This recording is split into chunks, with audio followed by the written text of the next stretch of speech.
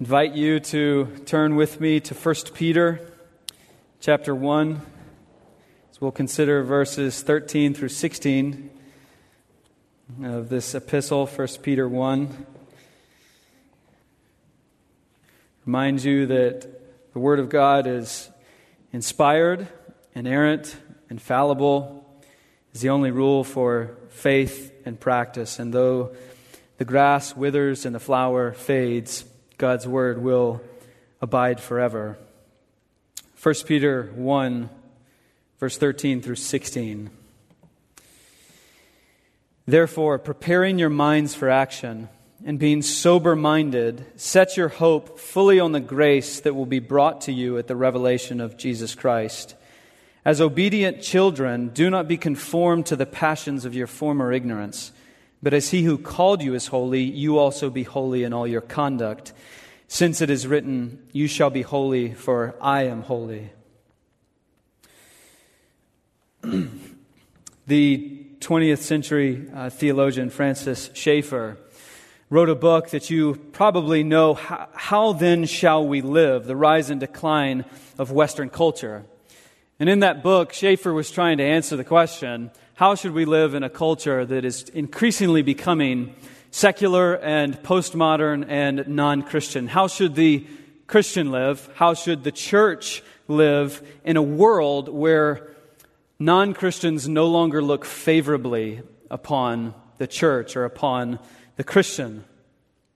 I think the same question could be asked of this epistle that we're studying now. Peter's writing to a church that's going through a manner or degree of persecution. They've sensed, they've felt, they've experienced the looming threat of persecution. Nero had not risen yet to become the emperor of Rome, but there was a degree of sporadic persecution throughout the Mediterranean and Asia Minor. And so Peter's encouraging churches to continue to stand fast in the grace that has been explained in this particular letter. And so he addresses them in 1:1 as the elect exiles of the dispersion.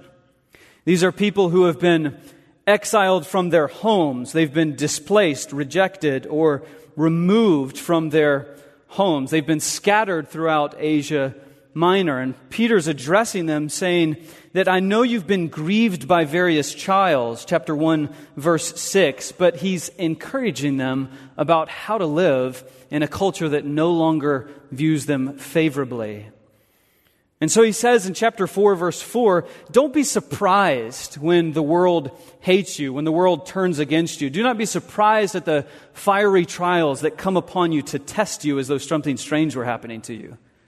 Rather, when those things happen, rejoice and be glad when God's glory is revealed, knowing that you will also rejoice and be glad when Jesus comes back. So he's encouraging and challenging a church to remain faithful in a world that no longer views them favorably, in a world that wishes to oppress, ostracize, cast them out. And so Peter's calling them to live in a particular way. So how should the church live when the culture starts to marginalize the Christian or marginalize the church? How should you live in a world like this? Peter gives us two specific things in these verses that the Christian, in a context like this, should set their hope on the return of Christ and should strive for godlike holiness.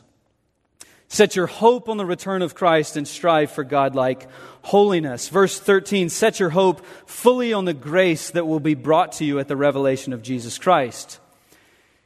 Peter calls these elect exiles to be hopeful people. To be a hopeful people, a people who set their hope on the return of Christ. Now, hope for the Christian is not wishful thinking. It's not positive thoughts. It's not a pipe dream or the occasion that you might take to a wishing well and you have these big dreams that you wish up. No, that's not what hope means for the Christian. Rather, hope is assurance. It's confidence. It's certainty about an event that will take place in the future. It's not, oh, I hope I'll get a raise one day, or I hope I'll make the varsity team. No, when the Christian uses the word hope, there's certainty behind it. I hope in the resurrection from the dead. I hope in the return of Christ. I have hope. I'm confident. I'm certain that Jesus Christ will come again, and He will come to deliver His people. And we as Christians have a certain hope because we've been born again to a living hope through the resurrection of Jesus Christ. That's chapter 1, verse 6. Because Christ was raised from the grave, we may be absolutely confident and hopeful that Christ will return again. Because He was raised, Christ will return again. And so Peter's charge to this church and to these churches is to rest the full weight of your confidence and hope on the return of Christ. No matter how dark the days may get, no matter how dismal life may feel, no matter how discouraged you may be, Peter's charge is to set and rest the full weight of your hope and confidence on the return of Christ. Look for it, long for it, hope for it, expect it. And let not your hope waver in the return of Christ, because He will come again and He will come to deliver His people. He's not coming to die. The first time He came to die, but now He will come again to deliver. He's not coming as a suffering servant, but as an exalted king to rescue and deliver His people from all their trials, from all their tribulations, from all their discouragements. Christ is coming again to deliver His people from this situation. And Peter says, set your hope fully confident on it. And what will that day be like when Christ comes back? Verse 13 tells us that it will be a day of grace, a day when grace will be brought to you. The return of Christ for His people will be a day when grace is brought to you. There's no better way to describe God's grace than that which is brought to you by Jesus Christ. The grace of God is only and exclusively brought to sinners in the hands of Jesus Christ. That is the only place where grace may be found. Or to put it another way, God cannot be gracious to sinners outside of Christ. When Christ comes, He will be bringing grace to His people. Notice that it is grace that is brought to you. It's not grace that we sought. It's not something that we endeavored to pursue. It's not as though you climbed up into the portals of heaven and asked God to be gracious to you and said, could you maybe find a way to be gracious to us sinners down here? No, Peter says that the grace of God is always brought to you. It's God who initiates a gracious relationship with you. It's He who takes the initiative to come down to heaven and be gracious to sinners. It's not something that you sought, it's something that God brought. We, like Adam and Eve, were hiding. The whole race of humankind has been running from God. No one seeks God. No one pursues God. God is the one who comes down to sinners and brings grace to sinners. And in Genesis 3:15, the first time grace was brought to sinners, it was brought to sinners by the promise of Christ. God looked at Adam and Eve in their sinful and miserable estate and promised to be gracious to them in Jesus Christ. Grace was promised to God's people in Genesis 3:15. He shall bruise your head and you shall bruise his heel. And under the whole Old Covenant, the church rested in God's gracious promise of a deliverer, of the Lord Jesus Christ. And they waited for it. They longed for it. They looked for it. They expected it. They rested the full weight of their hope in the promise of God, that God would bring a deliverer, that He would provide a Savior for sinners. And how is it that God can promise to be gracious to Old Covenant sinners without forfeiting His justice? Is it not unjust of God to promise to be gracious to sinners? Well, no, it's not unjust of God, because God doesn't just promise to be gracious. Rather, the grace that was promised in Christ became the grace that was purchased by Christ. The promised grace of Christ was the purchased grace of Christ. Christ had to purchase grace. God couldn't just promise to be gracious for you for any flippant reason. No, He had to purchase grace. Grace cost something. Christ came to purchase grace in His life and in His death. And He came, John 1 tells us, full of grace and truth. And as the psalmist says in Psalm 45, that grace was on his lips. His speech to sinners was gracious. And from the cradle to the cross, he cried out to sinners, "Come unto me, all who weary and are heavy laden, and I will give you rest. Take my yoke upon me and learn from me, for I am gentle and lowly of heart." The Lord Jesus Christ left his throne in heaven and came down to purchase grace for sinners. You will remember the hymn, "From heaven he came and sought her to be his holy bride. And with his blood he bought her, and for her life he died." Grace was promised to you in Genesis 3:15 and to the church under the whole old covenant. Grace was purchased for you in the coming of the Lord Jesus Christ and by his death. And now, brothers and sisters, you can rest assured with full confidence and hope that Christ will come again to deliver his people from their sins. And he will come in grace. He will graciously deliver you and alleviate all of your suffering and trial and tribulation. He will come again to graciously deliver you from your suffering, to deliver you from your trials and tribulations. Set your hope on this. Rest the full weight of your hope on the return of Christ. And as you do so, as you wait for Christ to come back, verse 13 teaches us also to prepare your minds for action. Prepare your minds for action and be sober-minded. Hope engages the mind. Hope is not merely an emotion. It's not just a positive feeling. Hope engages and includes the cognitive faculties. You'll notice the footnote in the ESV. It says, "Gird up the loins of your mind."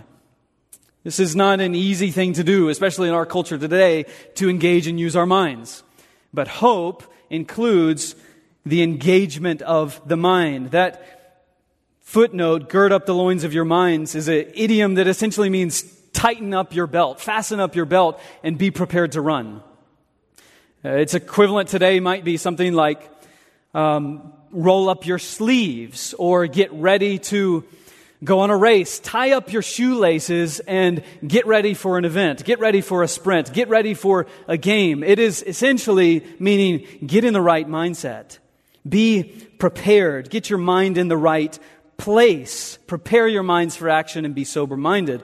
This was used also in the Passover meal of Exodus 12. God told his people, when you celebrate this Passover meal, I want you to eat this meal with your shoes on and your belts fastened. Because the exodus out of Egypt is going to happen quickly. And you need to be ready. Because when God calls his people out of Egypt, it's going to take place fast. And you don't need to be saying, I got to make my coffee and I forgot, my shoes and I need to put my belt on and can you give me a few more minutes? No. Girding up the loins of your minds means being in the right mindset. Be ready for the day when Jesus comes back. Don't be lingering and don't be lulled to sleep. And that's exactly what Jesus says in Luke chapter 12. When he prepares his disciples for his return, he says, "Keep your loins girded and your lamps burning, and be like men who are waiting for their master to come home." Be like men who are waiting for their master to come home. Prepare your minds for action. Be ready for the day when I return. Don't be distracted. Don't be lulled to sleep by the culture that is around you. Get in the right mindset. Hope for the return of Christ includes the engagement of the mind. And the real emphasis of this point is that if we fail to engage our minds and to use our minds to think on and expect the return of Christ, what will inevitably happen is that our hopes and our mindset will be restricted to the here and the now. And we will no longer think of the then, because we're so consumed with the now, which is why he adds the second part, be sober-minded. Be sober-minded in the context and in the culture in which you live. We can so easily be inebriated with everything that is around us in this culture and in this world. And that can take place in times of prosperity as well as in times of difficulty. In times of prosperity, we can become so infatuated with the empty allurements and vain promises of this present world.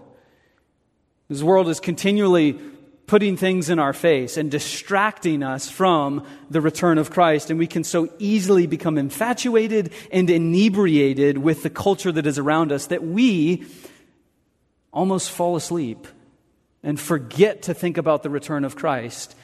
And we start to put our hope on anything other than Christ. And so our hope, when we no longer prepare our minds for action, our hope gets limited to the present world around us, to entertainment, to social media, to sports, to stocks, or whatever it might be. Our hope gets restricted to this world and not to the next world when we fail to prepare our minds. And this not only takes place in a context and a culture of prosperity, it also takes place in a culture of difficulty or seasons of difficulty and trials. We can become so distracted by those around us who promise alleviation of our trial or our misery. There will be those who will rise up who will tell us, we can alleviate your situation. We can end your suffering. We can offer you hope and provide for you in your present suffering. It's very distracting. It can be extremely distracting for people today to rest their hope on someone who promises to alleviate them from their misery. And Peter's telling us, don't be distracted. Don't be lulled to sleep by the culture that is around you. Rest the full weight of your confidence and your hope on the return of Christ, and use your minds to look for it and long for it and think on it and expect it. Hope engages a mind. It engages a particular mindset, a mindset that thinks in a certain way that when Jesus comes back, we may be able to say as a church, we've been waiting for you. We've been expecting you. Our hope has been on this day. And now that this day has taken place, our hopes are fulfilled. Jesus, we don't know when He will return. That is a mystery. But we do know that when He does return, He expects us to expect Him. He doesn't want to come back to a people and to a church who says, I wasn't ready for you. I wasn't expecting you. This is a little soon. There's still some things that I have to take care of. I need to talk to my mom and fix a conflict that I had. And could you give me maybe 30 minutes or a few days to get things in order and right? No, Jesus wants us to be a people who are expecting Him, who are ready, whose minds are prepared, who look and long for His return. Jesus expects us to expect Him. That is one way that we live in a culture that is declining, setting your hope on the return of Christ. But the second way that Peter gives us is strive for godlike holiness in the midst of an unholy world. Strive to be holy people in the midst of an unholy world. And this is probably, for many reasons, Peter gives us the reason to pursue holiness, but probably one of them is the fact that the culture will accuse you. The culture watches you. The culture, the non-Christian culture around you, wants to find ways to accuse you and trip you up. And Peter later says in this letter, let your conduct be honorable among the Gentiles, so that when they see your good work, they may give glory to your Father in heaven. So part of the reason why we strive for holiness in an unholy context is so that the non-Christians may see our good behavior and praise God for it. So it is not only useful, holiness is not only useful for our benefit, but even that others may see a godly life and praise God for that. So there is a negative and positive aspect to these verses, 15 and 16, on what it means to pursue holiness. Verse 14, holiness means negatively, do not be conformed to the passions of your former ignorance. Or as J.B. Phillips says, don't let your character be molded by the desires of your ignorant days. The charge essentially is don't be conformed by your sinful passions, your sinful desires, specifically the desires that you had before you became a Christian. Jesus uses this same word in the parable of the soils in Mark 4:19, describing the kind of soil the third soil of thorns, that whenever the Word of God is thrown onto this soil, the thorns choke it out.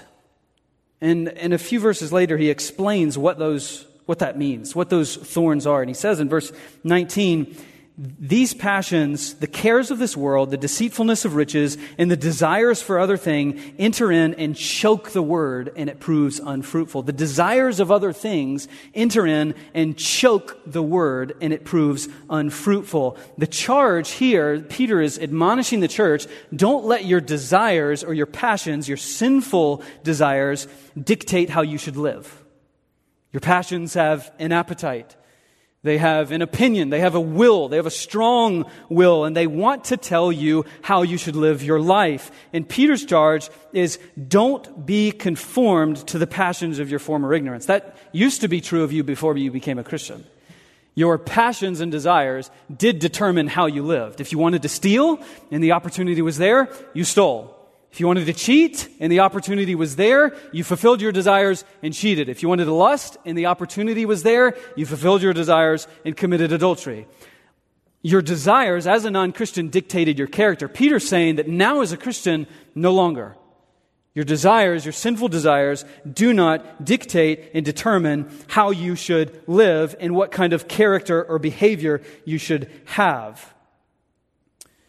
Now this is true of all non-Christians, but I think it's especially true in our world today. We live in a world of people who are conformed to their desires, who have taken on a persona, a behavior, a character that is determined by how they feel. If it feels good, it is good. If it feels right, it is right. This is how I feel, therefore this is who I am, and this is how I should act. Peter is saying to the church, that's not true of the Christian.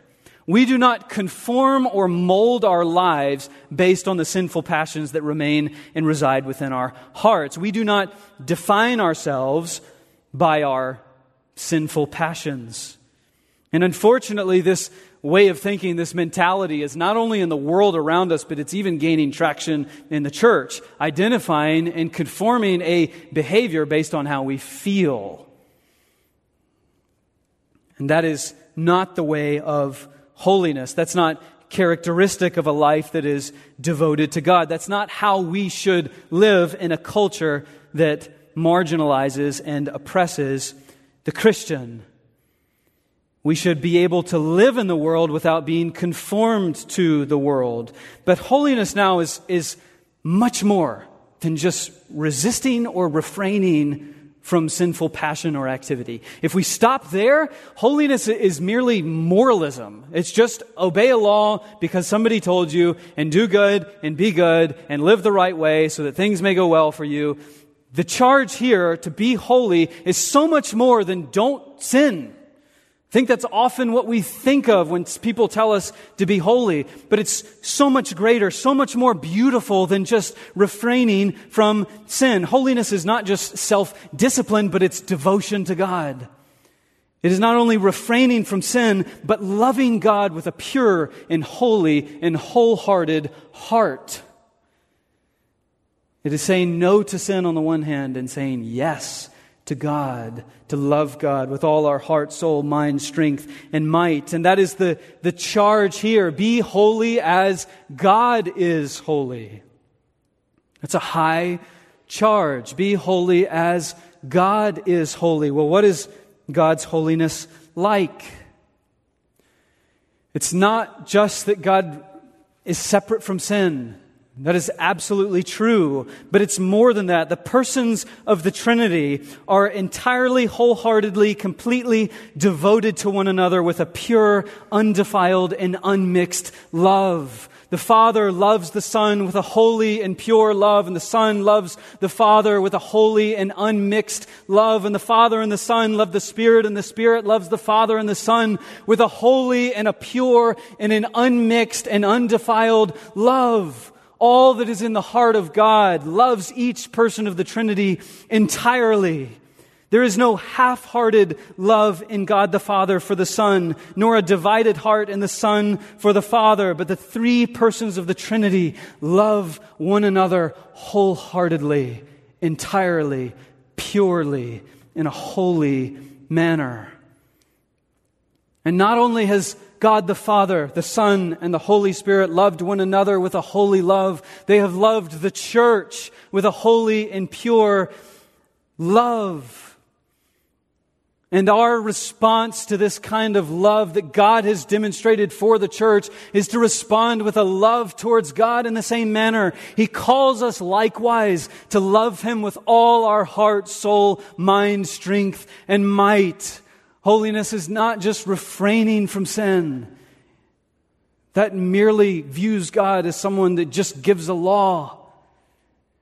No, God calls us to love a person, to love the lawgiver, to love the one who has created us and redeemed us, and to love Him with a pure and holy and unmixed love. All that is within our hearts, we are called to love God with all our being, with all our soul, mind, and strength. In short, it is to have a heart that is entirely devoted towards God. God is the supreme person of my affection and love and worship. That is the standard to which we are called to, because that is the standard which God holds for Himself. And the wonder and the beauty and the majesty of all of this is that is a taste of what heaven will be like. Not only when we will be separated from sin in all its forms, but we will have a heart that loves God fully and entirely and completely. That is the hope that we have to look forward to. How should we as Christians live in a culture that is becoming increasingly non-Christian? What should our behavior be like? How should we think? How should we act? How should we live? Peter tells us to rest the full weight of your hope on the return of Christ. Don't get distracted. Don't get dismayed or sidetracked by the world, but look and long for the day when Christ will graciously deliver you and bring you into His eternal home. And as you wait for this day, strive for God-like holiness, to be holy in all your character and all your thoughts, refraining from sin on the one hand and loving God with all your being. Let us pray. Heavenly Father, we praise You, for You have been so merciful and gracious towards sinners. We praise You for Your Son, His life, death, and resurrection. We praise You for Your word, the word that You have given to us, that we may hear You speak and know You through Your word. We praise You that You have revealed Yourself to us. Father, we thank You that You have instructed us on how to live in a society and culture like today. We pray that You would give us much wisdom to know how to conduct our lives, to live in hope of the return of Christ and in holiness until You return. We ask that You would continue to be with us and strengthen us, and we ask it in Christ's name. Amen.